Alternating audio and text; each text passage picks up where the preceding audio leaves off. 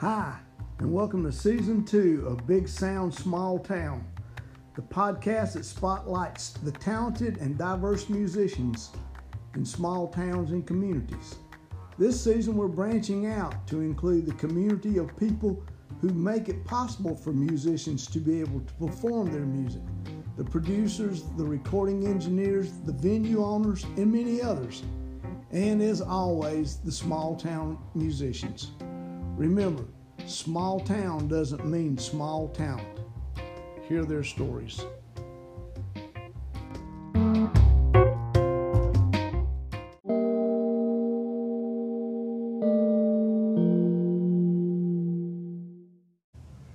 Today, Big Sound Small Town is coming to you from the Earl Scruggs Center in beautiful Shelby, North Carolina, and my guest is photographer Daniel Coston.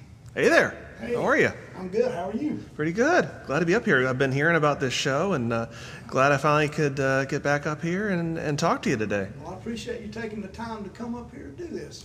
Always glad to be back in Shelby. This is the city and the Scruggs Center has been great to me. Yeah, let's start with that. Then. Yeah. Tell me about the last exhibit you had here.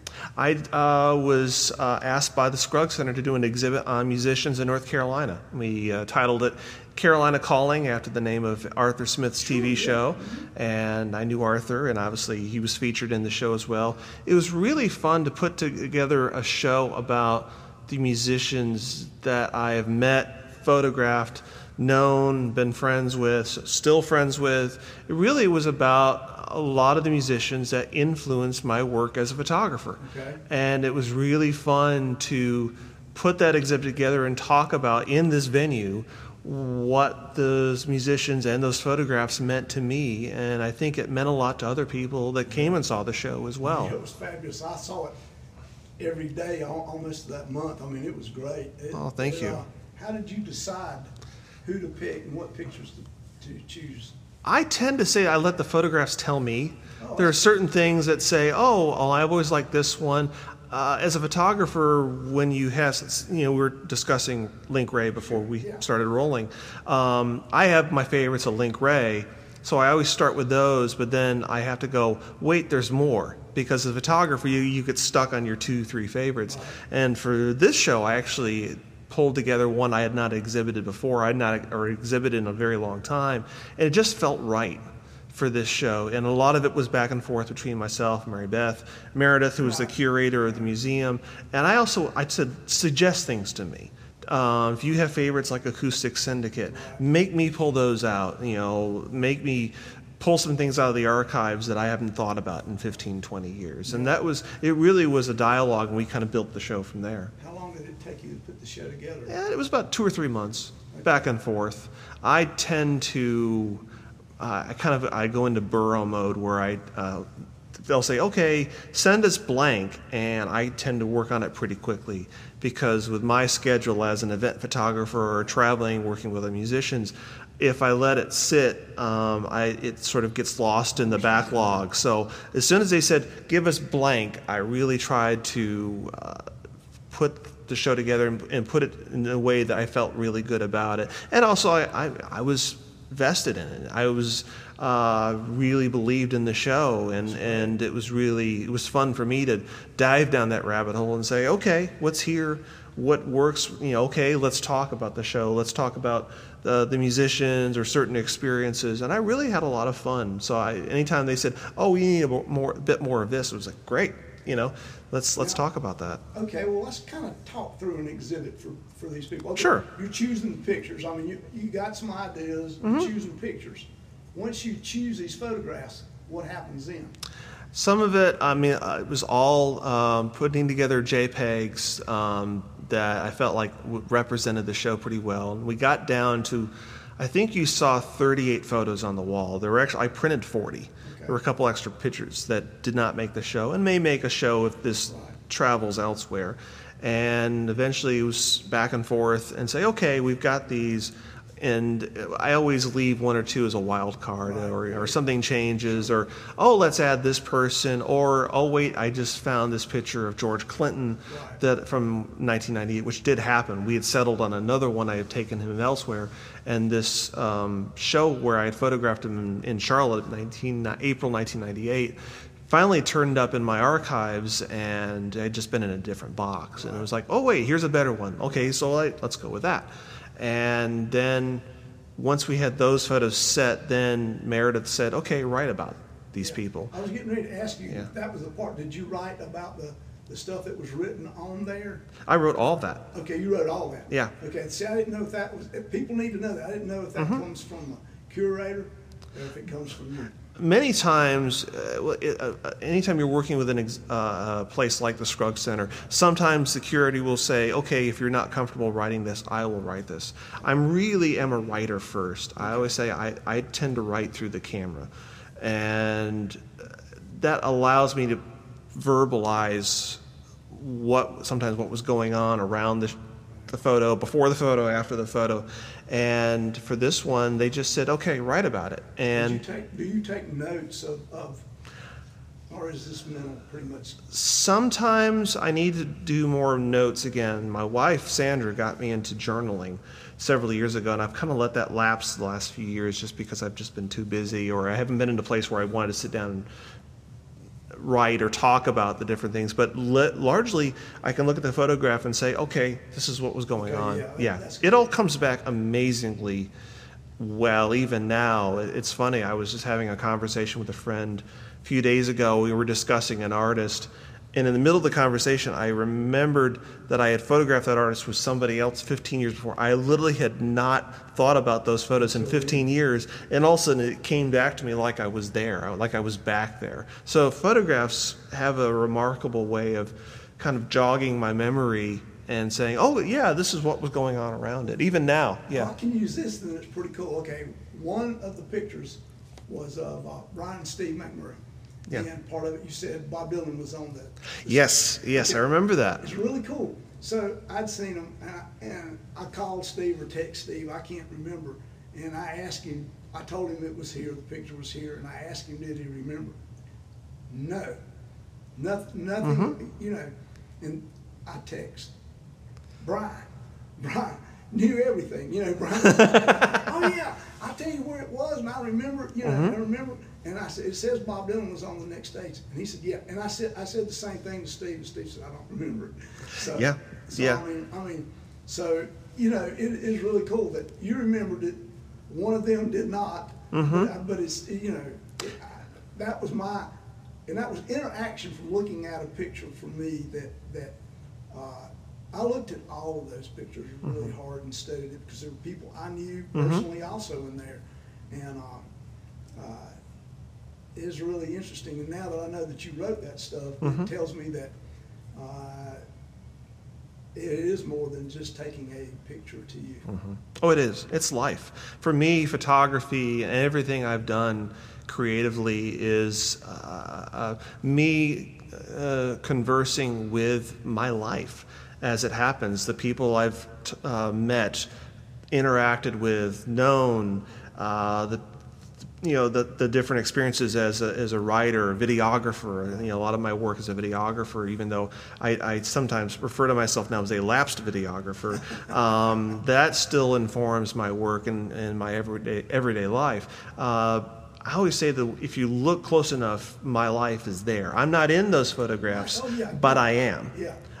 It's my experiences and my experiences with those subjects filtered through the camera. Right. I mean, it's not like you take the picture, but that's what it is. It's just, I mean, there's more to it right there. Obviously, the love for music is there. Yes. I mean, that is, and I'm sure in your other work, it comes through the same way. I mean, you appear to be a passionate guy about what you're doing. Yes. Which breathes life into a picture as opposed to it being a picture. Yeah, I think, and thank you for saying that. I've been very lucky in that I still love what I do. 25 years on, I'm still discovering things, finding things, and I think along the way I've become a better photographer. I can't say that I would, if you gave me the chance to photograph Mr. Cash or the Avett Brothers in those situations again, I wouldn't photograph them the same way that I did in 2003, 2005. Hopefully I would do a better job, but at the same time, the work is there. That's me at those moments, doing the best I can. And that's, if you saw me out this week photographing a gala or luncheon or a couple of concerts, it's the same person. It's just me in different stages. Yeah. You know, and I guess that is kind of like your life. I mean, this is Daniel at 18, and this is Daniel at, 22. Maybe not the same guy. Yeah.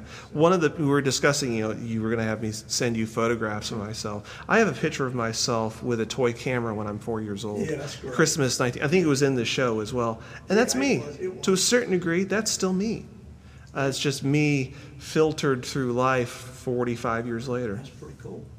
All right, I'm going back to the exhibit. You're putting it together. Yes. You decided on the stuff. Now, okay, how do you get them in a form that the people see? I mean, we moved past actually a photograph that most people sees to a piece of artwork, basically, is what you've done there. Now, or do you do that? Or do you have to collaborate, or do you have a printer that you use, or do you do that? I worked with a printer in Charlotte to do one that was relatively a good price, but had the look I wanted. Okay. I used to drive every Eckerd's and Photomat in Charlotte crazy because I wasn't pushy, but I knew what I wanted, and I tend to go back to the places that would give me what I wanted. Right. But really, the easiest thing to do is get the JPEG. Since we're now in a digital medium, which is funny because I only went digital 10 years ago. I went kicking and screaming into digital. Oh, I know, I understand. Yeah. Part of what many young photographers did not have the darkroom experience, which I miss. And actually that still is good for me as now working in the digital medium, because one, I want to get it through the camera. I always say get it through the camera right the first time, and then everything else is a bonus. But I still will get the JPEGs ready. Okay, this is exactly what I want, and it's like, okay, print this. Don't overthink this. Right. It's pretty much I always say I like machinery that doesn't think too much. Okay. I still want to think more than the machinery. Right. Okay, here's what I want. Just print it. It's good to go. Yeah, that's good. Okay. So I wondered how difficult that was to get a printer to have your vision of a completed project. It's not that hard, but you've got to find the places that don't overthink it and are also affordable. I'm a working, jobbing photographer. You can send stuff elsewhere, and you can spend way more money than you probably should. You've just got to find, like anybody, when you collaborate in the creative process, you've got to find somebody who says, okay, I'm going to handle this, and they don't overstep what they say they're going to handle. So there's a couple places in town that I work with, in Charlotte, that I work with when I'm necessary, depending on the project and what they're looking for. If a certain look, certain tone, okay, let's go with this place. Okay, you're looking for this, let's go with that. But I also keep tabs on who's doing what elsewhere. I've gone, if I could find more local camera shops that did a job that I thought was worth the price, I'd go there. I wondered if that would, and I wondered how difficult those were to find, actually. There's not many camera shops left. I actually would like to find more camera shops elsewhere. I know I could do everything online, but I really like the brick and mortar aspect. I like working with an individual or a small company saying, here's what I want. Right. And that's how I was for years. I mean, even when I was processing photos at Eckerd's for years, which I did, I knew the guy who worked the photomat. And I knew the guy that worked the lab. And I'd say, here it is. Okay, I need this. Oh, wait, I don't need anything with this. Just process it. Right. Okay, I need some prints. Just don't. It's probably less a problem then than it is in the digital age when everybody can add anything in the world. I mean, there's a lot more that this is one of the things that's really changed about photography in terms of film and digital. Right. Film, you did the thinking ahead of time. You thought about, okay, do I want this color or black and white? Okay, let's shoot it in black and white. I'll load some film. I preferred Ilford black and white because it has a more silvery look that's more more like, to me, certain tones of Kodak used to be in the earlier part of the 20th century. I'm from upstate New York originally, moved down here when I was 10, almost 11, and my grandmother lived in Rochester. So, I was very much influenced by the early 20th century photography look that came out. It was largely influenced by Kodak, exactly in both color and black and white. So you're shooting, okay, let's do a shoot on black and white film. Okay, I want it to have a certain look, so I'll shoot it at this speed. Okay, let's do it at this exposure. With digital, you can just say, okay, here we go. And you can figure it out as you go. Well, that's the one thing is sometimes you would do a film shoot and you wouldn't get the best shot until shot 20, shot 32, 34. It's like, so many times it was like, oh my God, this is finally working, but we're on shot 36. And now digitally you shoot, but you do all the work on the editing side, which has its own problems in that you can literally lose yourself in a darkroom. I've seen way too many photographers just burn, shoot, and just kind of make it up in the darkroom or on their computer later on. Whereas to me, Photoshop should be a bonus. The darkroom, in the darkroom you can make a really good photo, great, but the photo still has to be there. Oh, it does. Yeah, it does. And I pretty much in the show that you saw, there really was no messing in any of the photographs. That was me. And some of even the earlier black and white prints were taken from early prints that I did 15, 20 years ago in the darkroom myself, because that's it. That's the look I want. Right. Okay, now let's get a JPEG of that matches what the print looked like as best we can. Yeah, that's good. I'd say there is both pluses and minuses, I guess. There are. And really, a lot of it's down to time.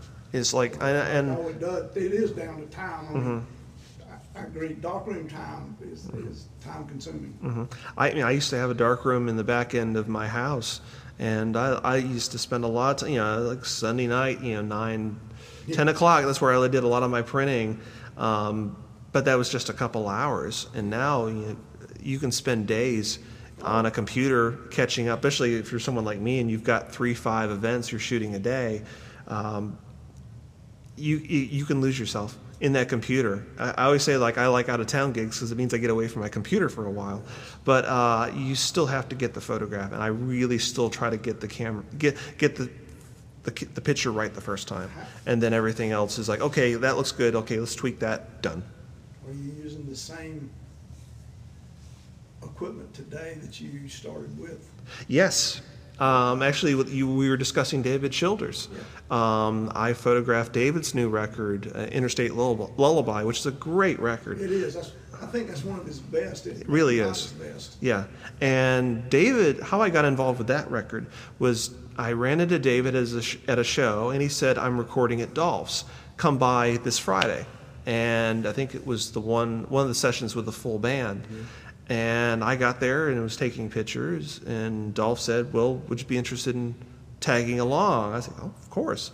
And I said, by the way, if you're recording those 2 microphones straight to a 1/4-inch Studer reel-to-reel tape machine, I should shoot this on film.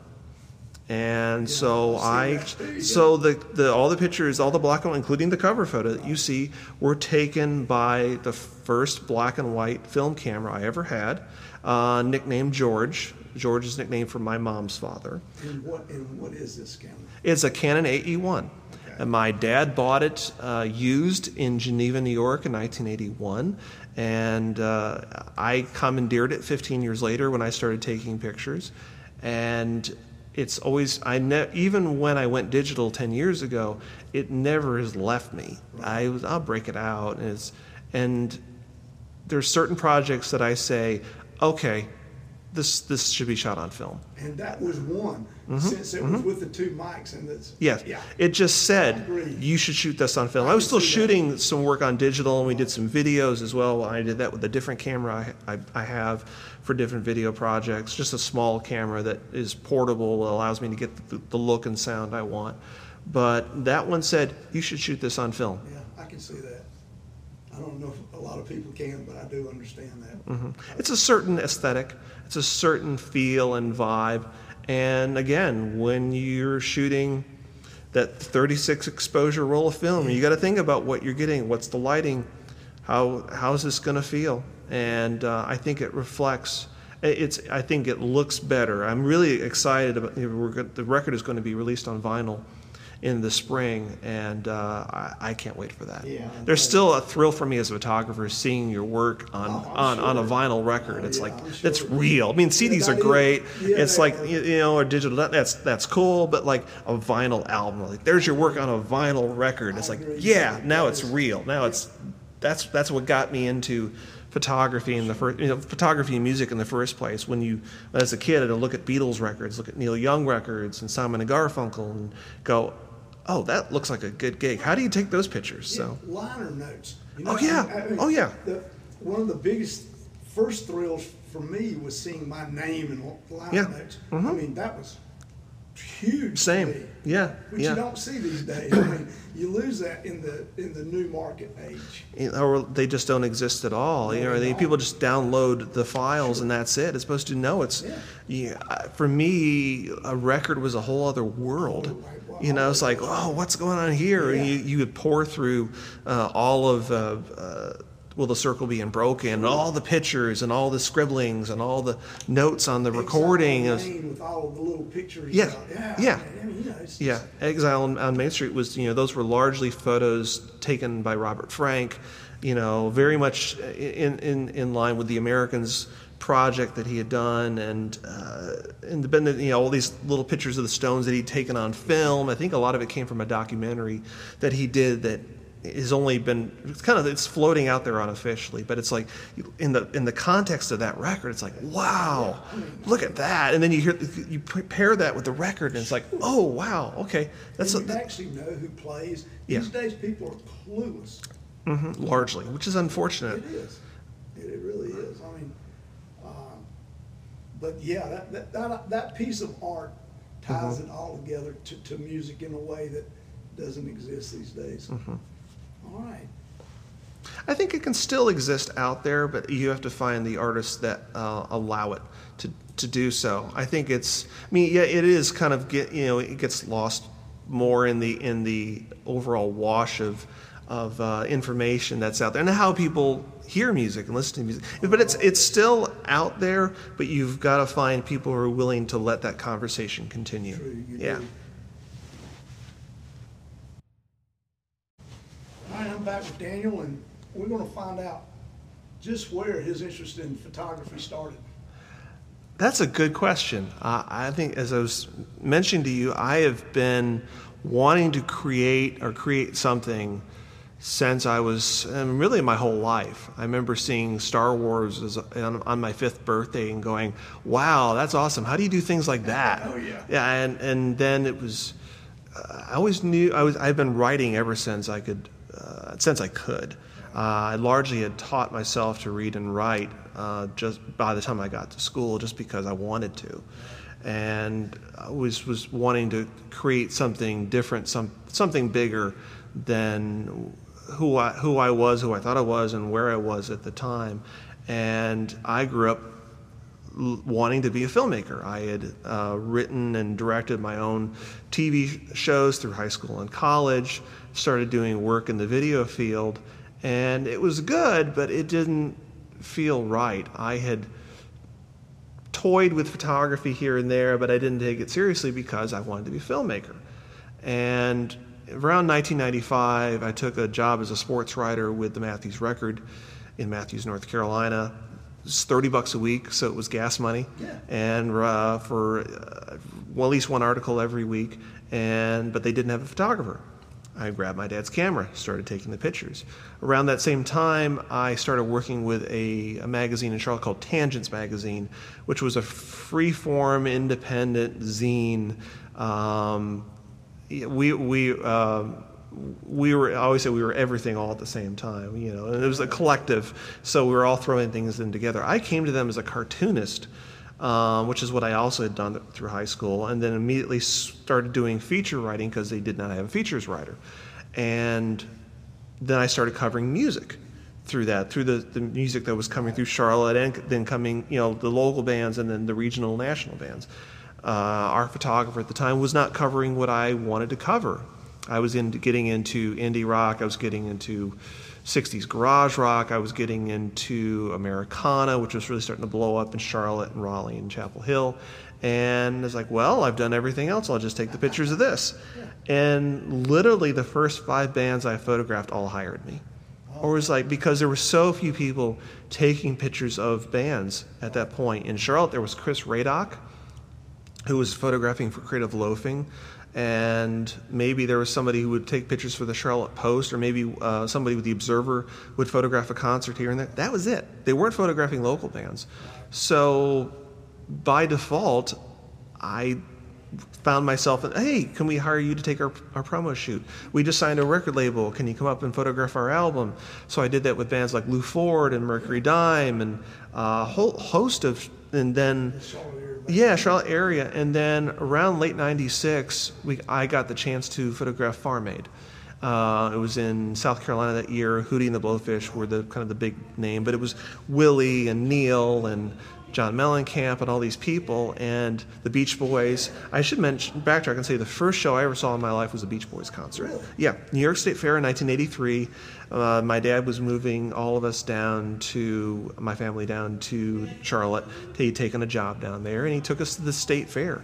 It's kind of a going away show, and 33 years later, I ended up working with the Beach Boys. So, yeah, and here's the Beach Boys in 1996.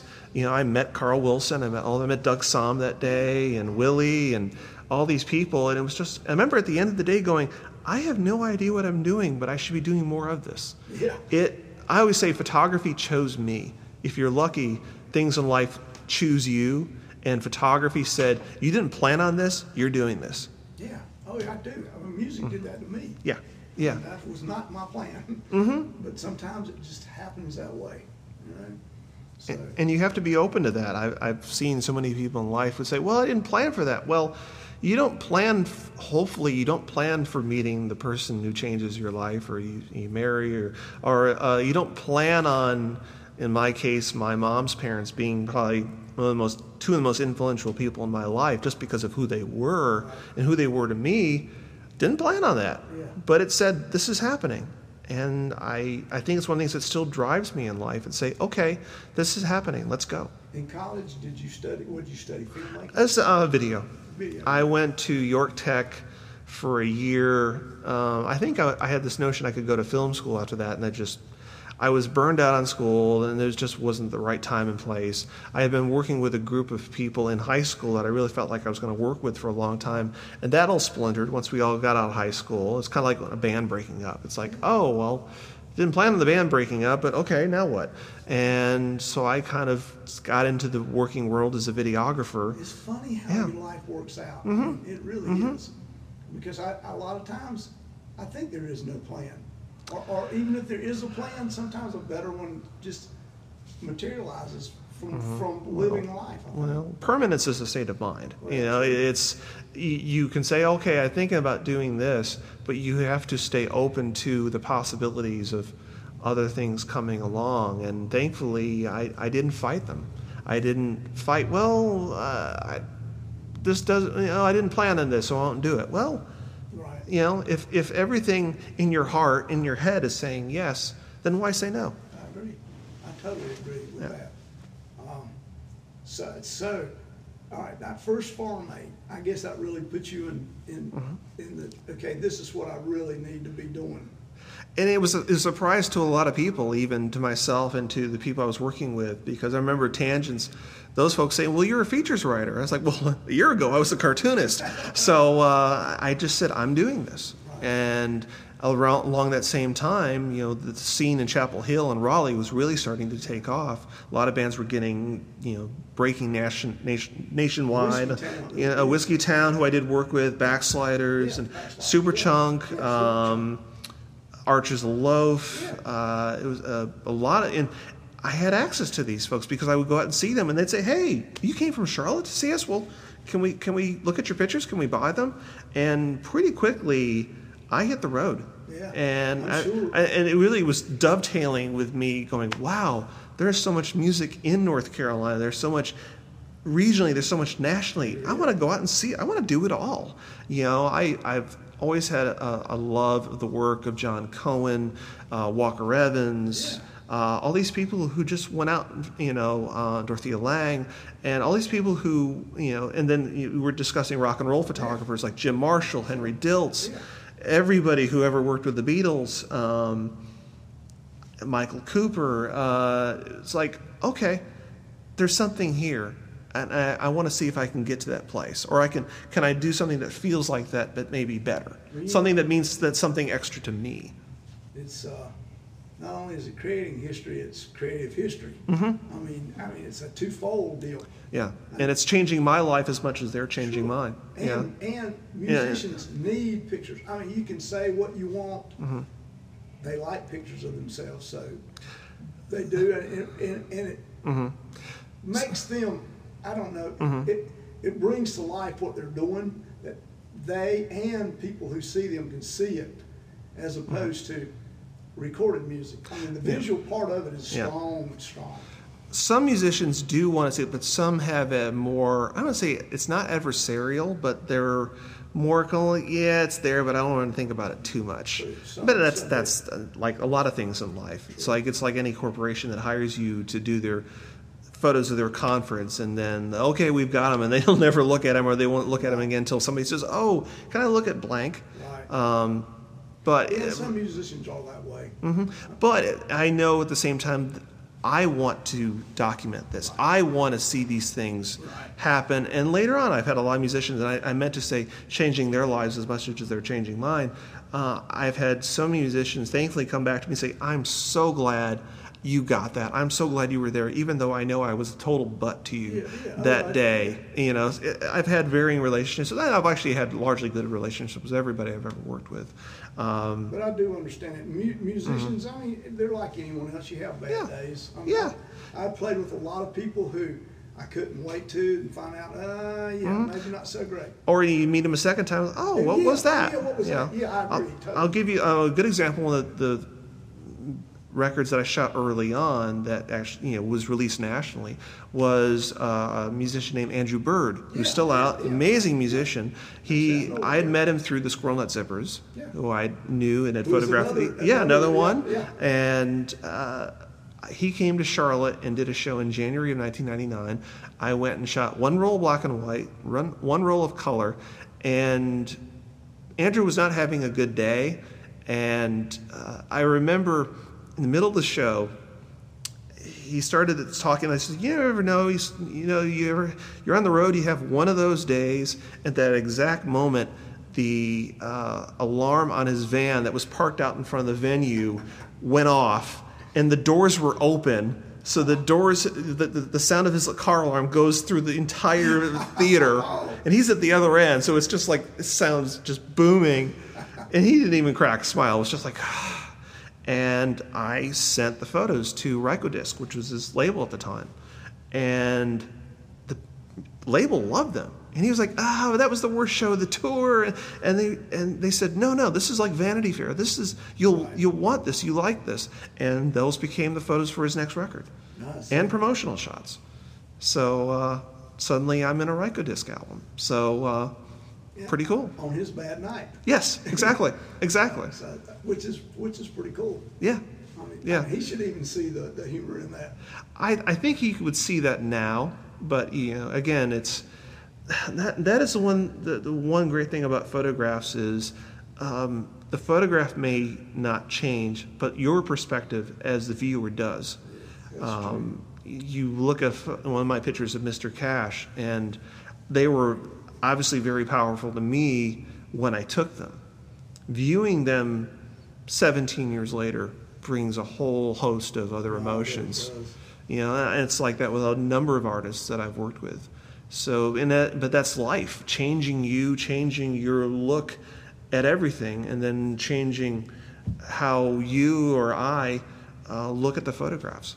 True. I mean, I think as you age, the experience you had sometimes seems just totally different than it was at the time. Very, very. I'm amazed looking back at some of the things I did as a photographer, and driving all night to photograph a show and then driving home, or People don't know that. People don't see that. No.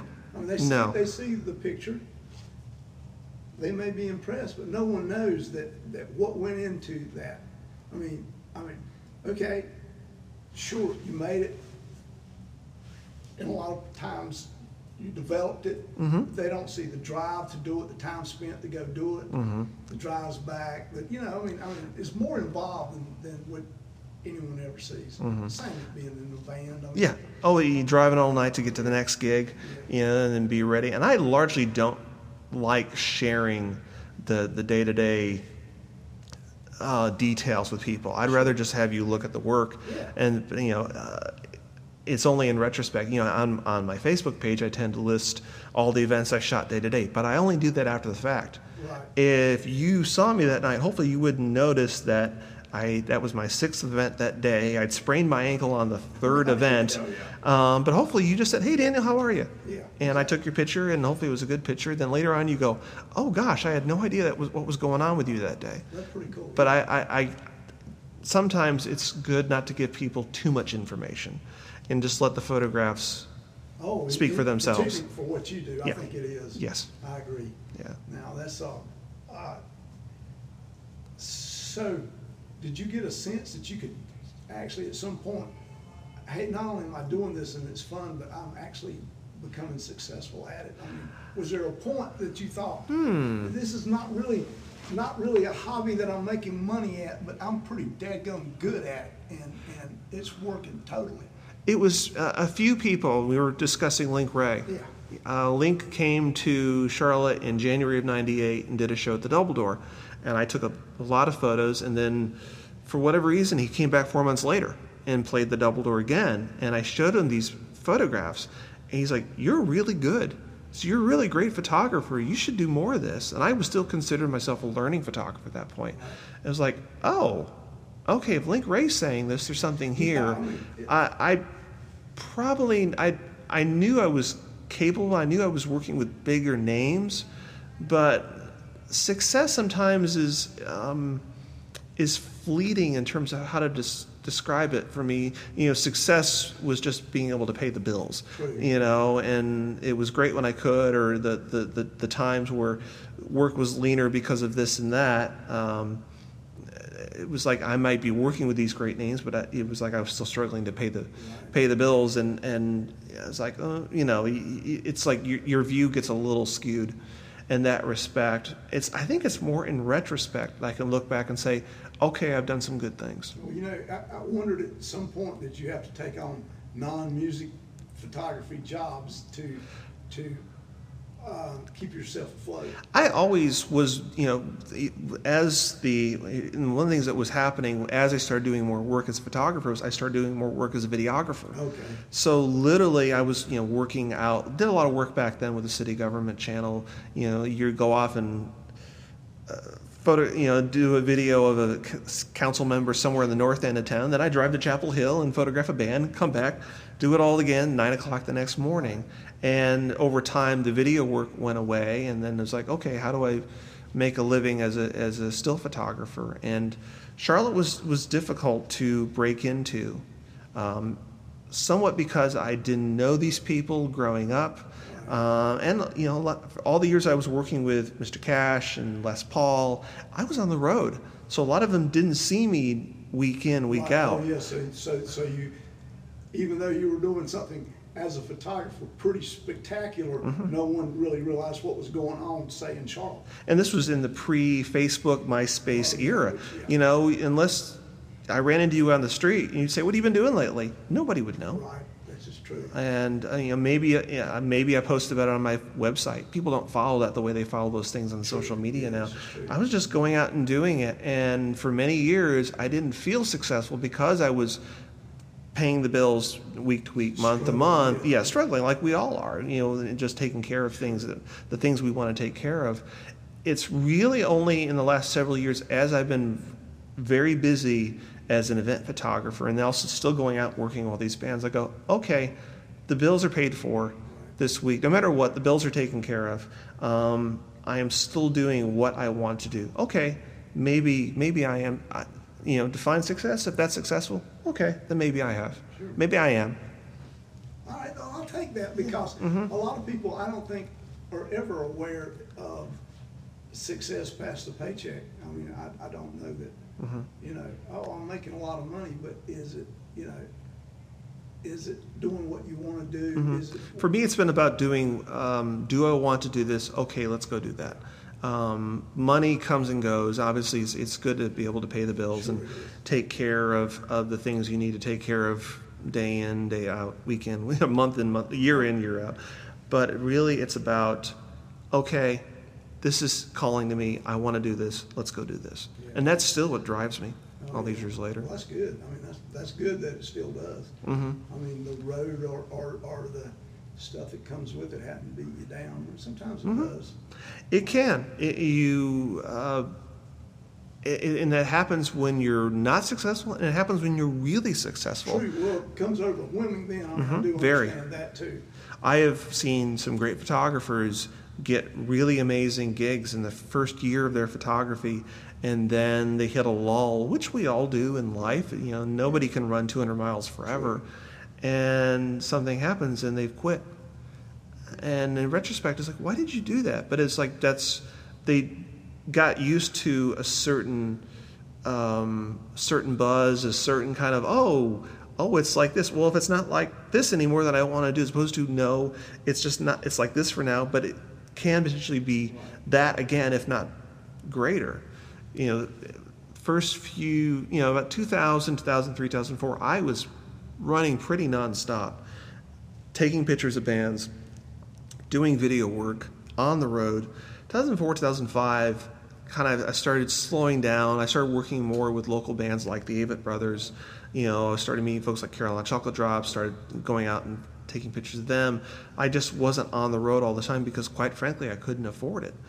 And about 2010, and I figured, well, that was nice. That was a good run. I'll keep doing this because I want to do this, but maybe it won't be like it was before. And then in 2011, for whatever reason, it had been building without my noticing it.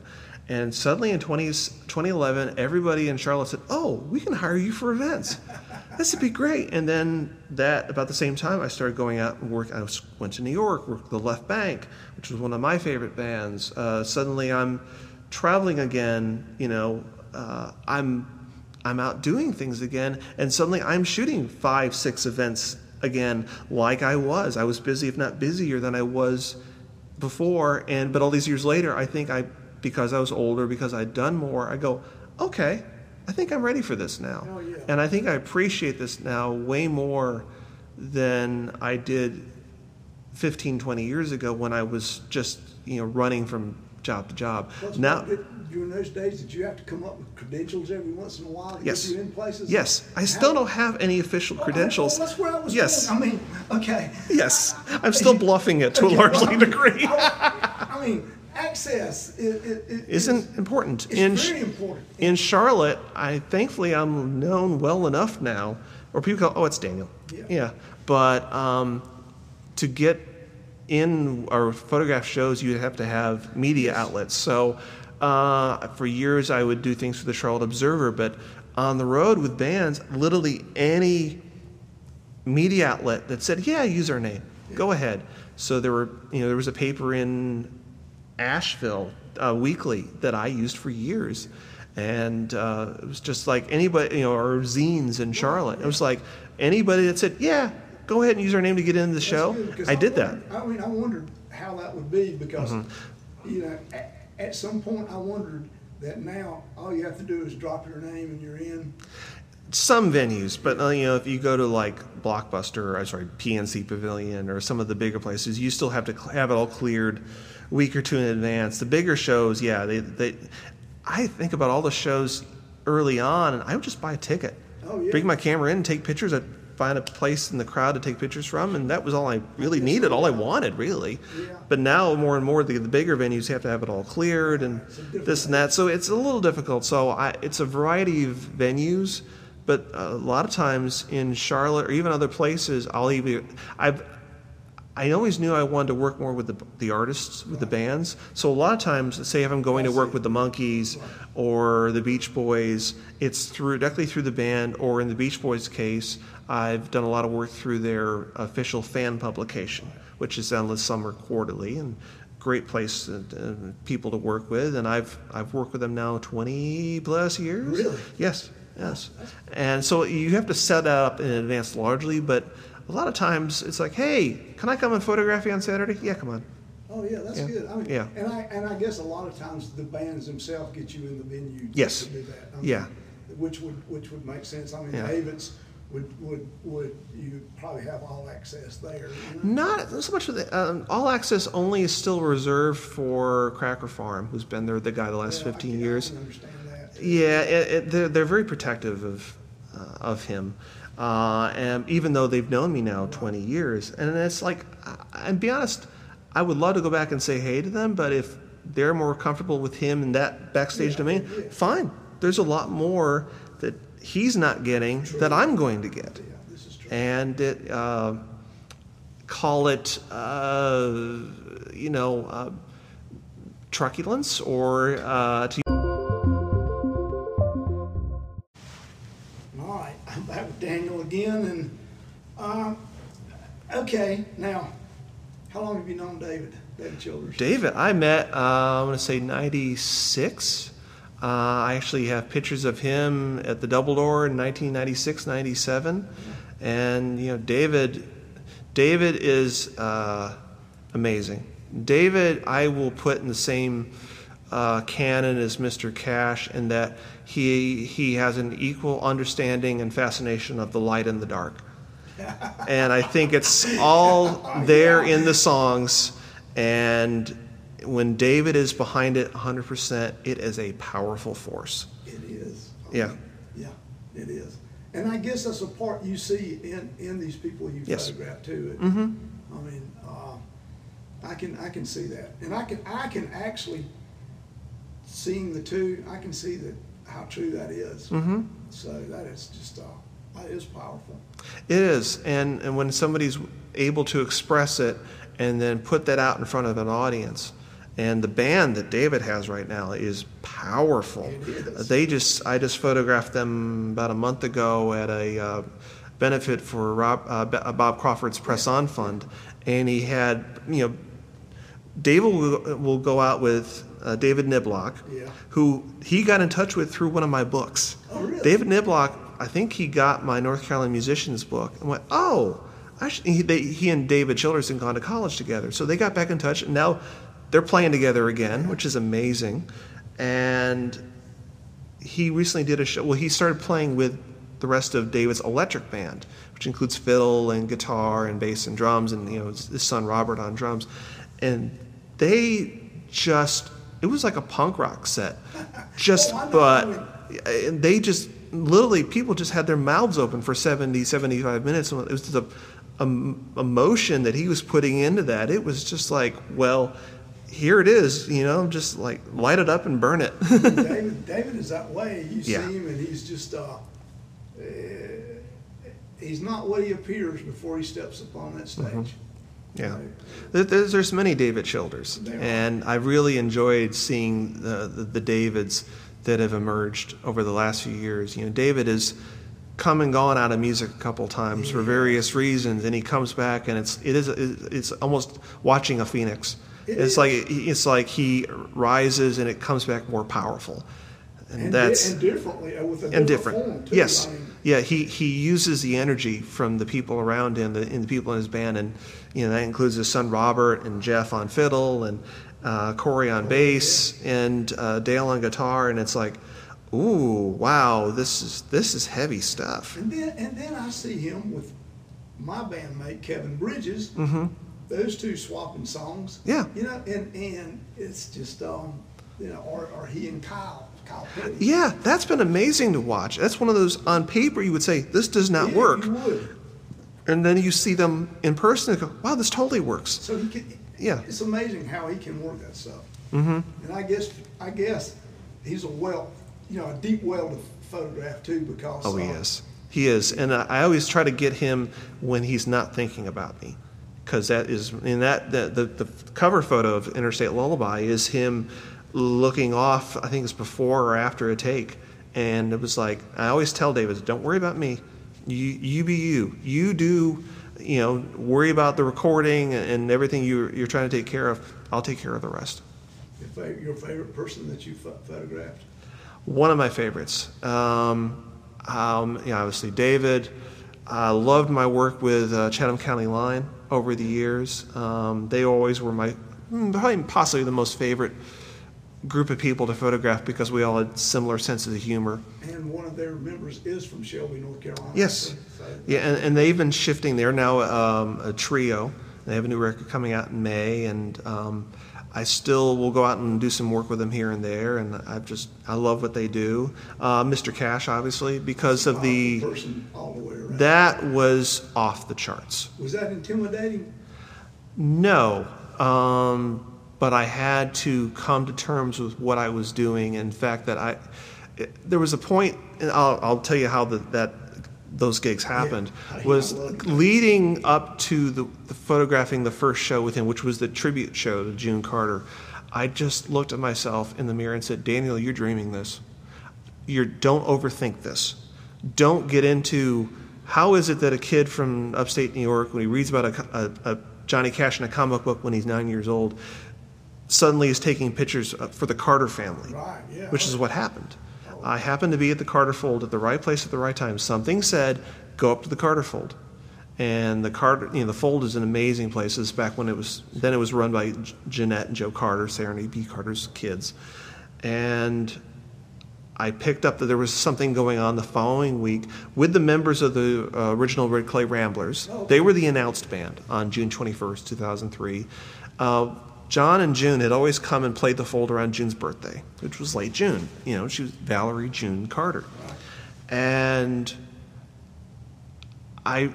they mentioned in passing, there's going to be a tribute show to June, but it was an unspoken thing in the air that just said, there's something else going on. And I got talking to some of the folks that work there, who all turned out to be Carters. They're all related to the Carter family. And one of them just grabbed my arm and said, don't say his name, but come back next week. And she took me around to all Jeanette, and everybody said, this is Daniel. He's going to be taking pictures for us next week. Okay.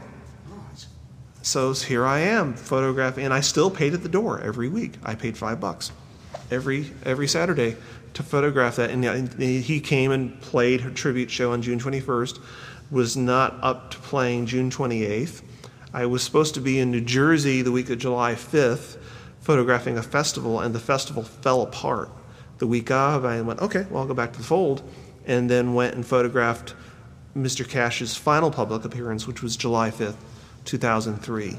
I did not interact with him that much because there were so many, his health was precarious, to say the least. You were not aware of how bad his glaucoma was, which he did have. He could see shapes. You were really not aware of that until you were sitting in front of him like I am to you. And even in that state, people wanted to talk to him and sign stuff, and so I said hello to him on the way out. I just left it at that. But to me, how he was dealing with all that, and then wanting to be there for June, to be there for the Carters and the Carter Fold crowd, everybody in that audience had some personal connection to Mr. Cash and June and the family. So it was like, okay, this is happening. Go photograph that. And he was actually supposed to come back and do some more shows in September, late September, and of course he passed away September 12th. It took me 2 days after his passing to realize, oh my gosh, I photographed Mr. Cash's last public appearances, the only ones he did after June passed. And the Carters and the Cashes did not have a lot of pictures of him that last year of his life, because the record company had already had hired somebody to do pictures of Mr. Cash 2002 for American 4, those subsequently used for American 5 and 6.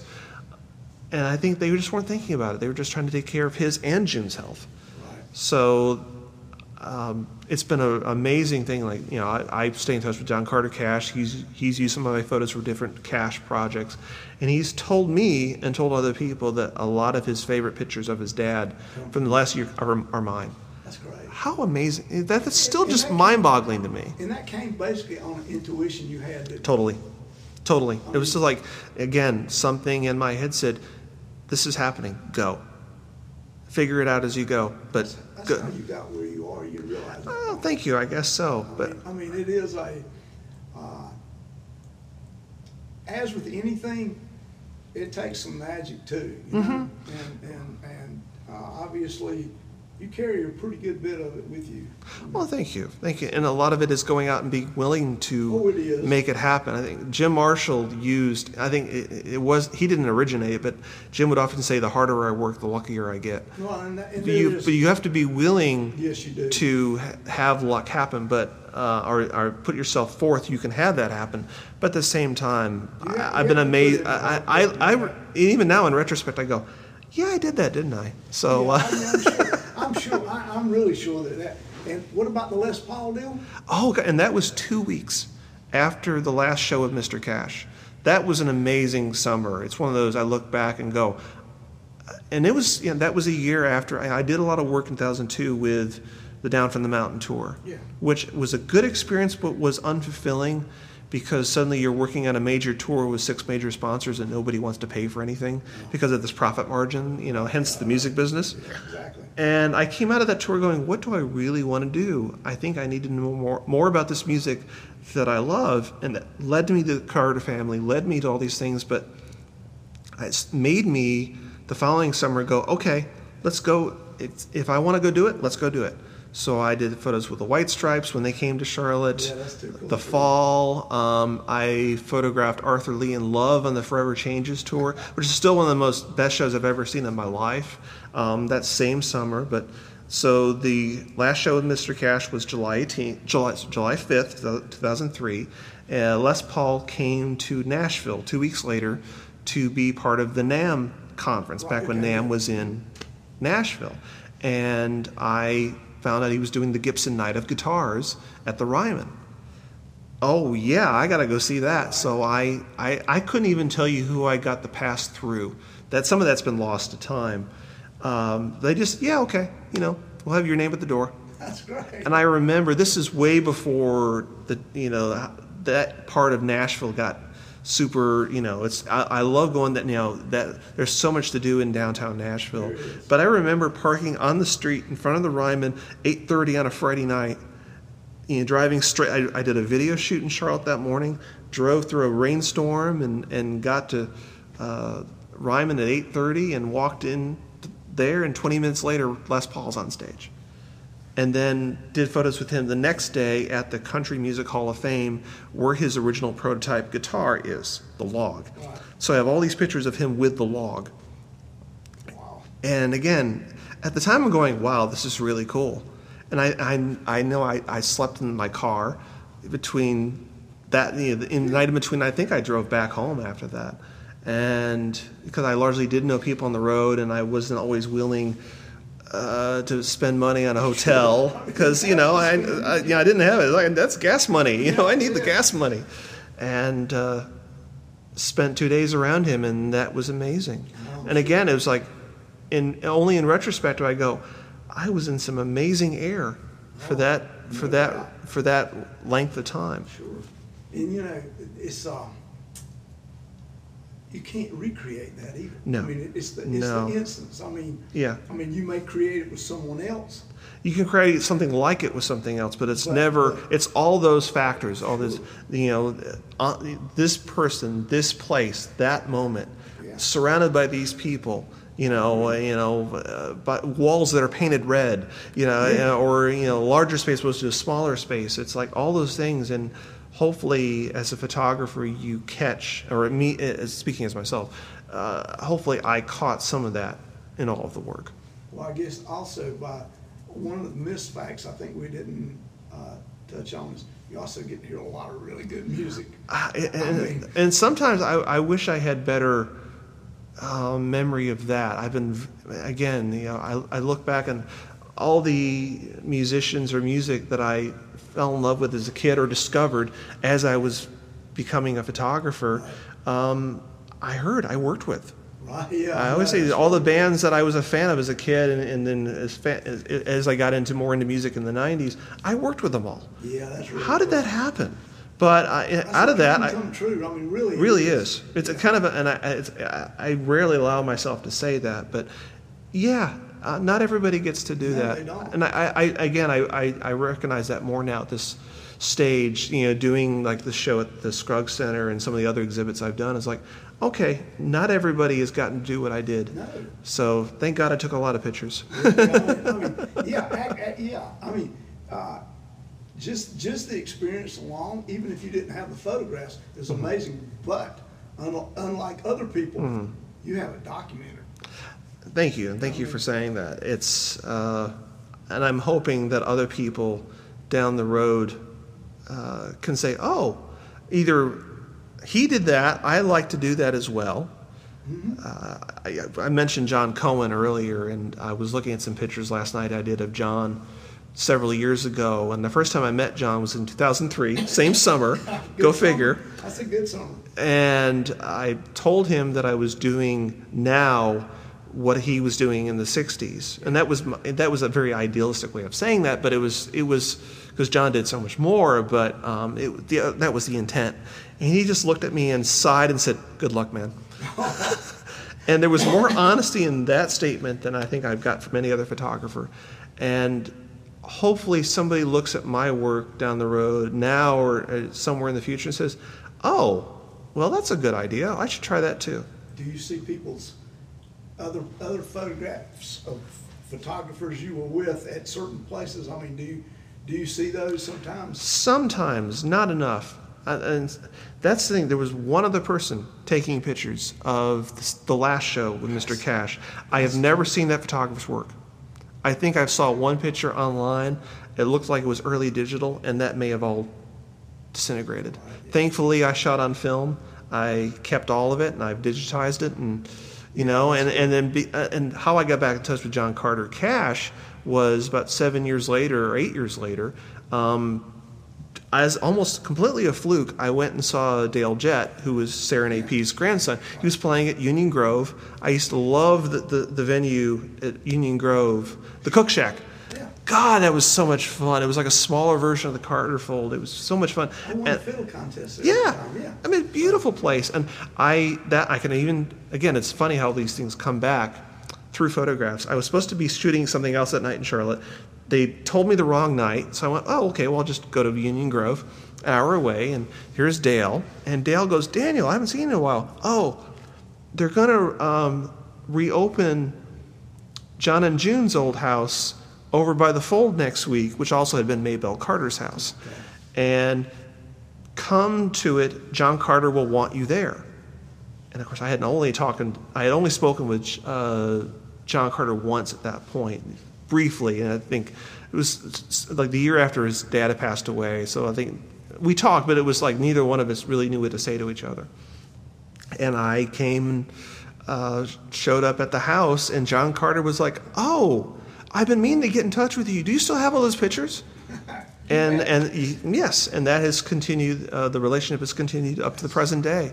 So again, it's not only taking the work, but also being able to hold on to the work and then trying to stay in touch with the artists or the musicians. If only because, I've given all my pictures to the various family members, Roseanne, and my philosophy is, this is your family. I know what Mr. Cash means to me. Right. I know it means more to you. So all of them have my pictures, and if they use them for books or whatever, that's a bonus. The mere fact that I have that relationship with them and they recognized me and what I did in those moments, that fills many cups. Oh, I'm sure. Yeah. Okay, who haven't you done that you would like to do? Oh, good question. There's a couple that I would like to do. Van Morrison is one, but I know Van Morrison, yeah.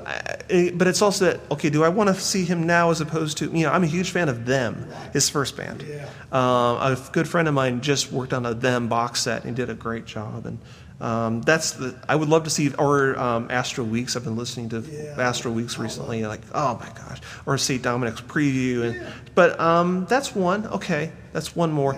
The one that did not work out, I'll tell you, the one that got away is Chuck Berry. He came to do a free show in Raleigh in 2008, and for whatever reason, it just didn't work out, and my wife did not want me to. She had a bad feeling about that day, and I kind of had a bad feeling too. But sometimes you're like, no, I don't.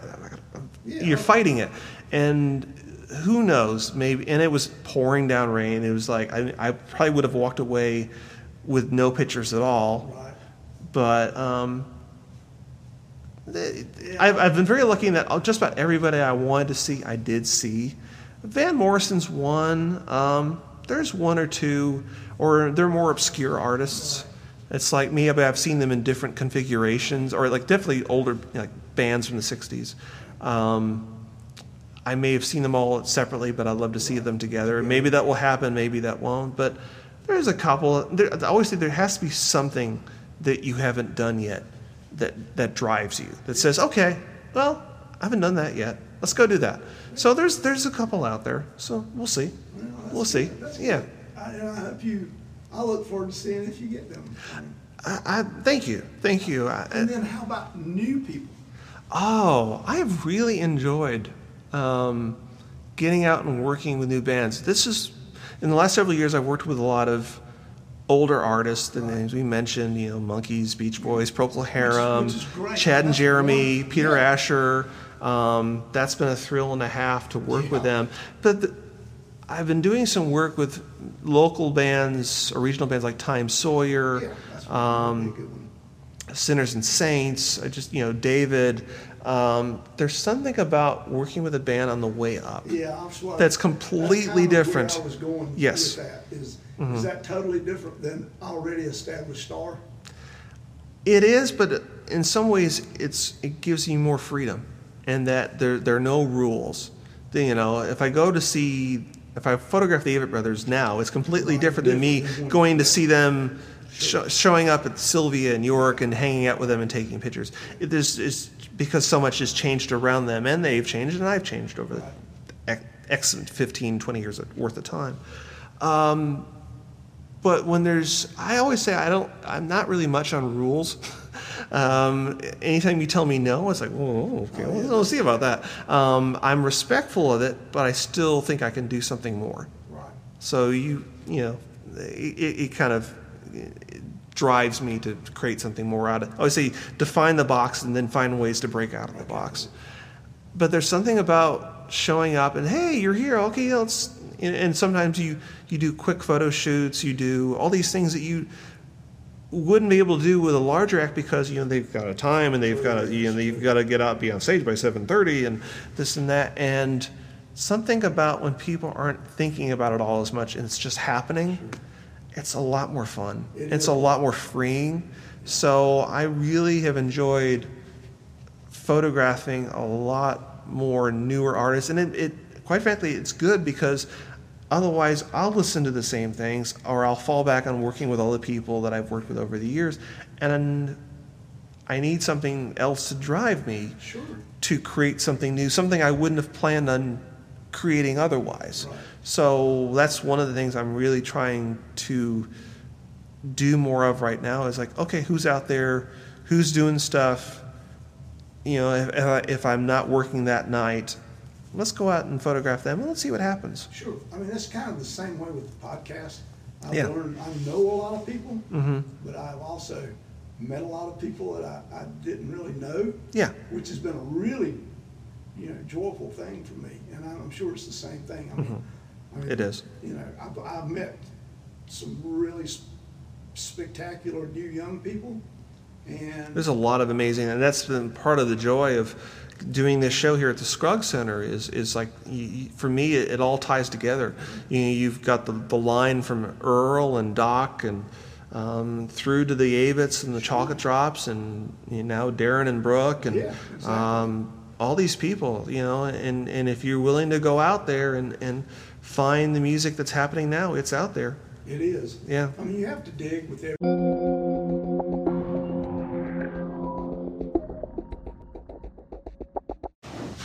All right, Daniel, let me ask you this. All right. Is there any new bands out of Charlotte these days that anybody needs to see that you're taking pictures of? Ooh, definitely Time Sawyer. They are hitting the road all over the region. I hope you check that out. I love Temperance League, just great straight up rock and roll.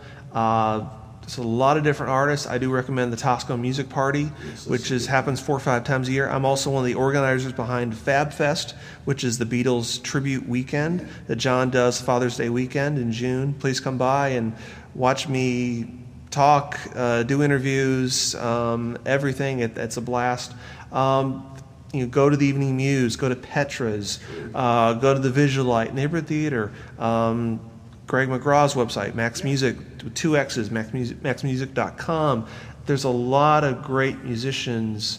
I just did I photographed a show at Petra's last week. It was a tribute to a band called the Magnetic Fields. Did a record 20 years ago called 69 Love Songs. I shot that tour in Athens, Georgia in January 2000, and it was a whole group of musicians that I had not seen live, and they all performed songs from that triple album, and I loved it, and it made me want to go and see what they all were doing individually. So go out there. There's tons of great. It's still amazing, and it's been fun actually coming up here to Shelby and see who's playing the breweries around here. There's Art of Sound coming later. There's the Earl Scruggs Music Festival. Yes, and that I guess you'll be taking photographs there. I hope so. I'm definitely going to be putting into. Depending on, again, we'll see which media outlet I'm working with, or which one I use at that point. If I need something more than just, I'm Daniel Coston, which still sounds hilarious and funny to say that, but it's nice when it works. Yeah.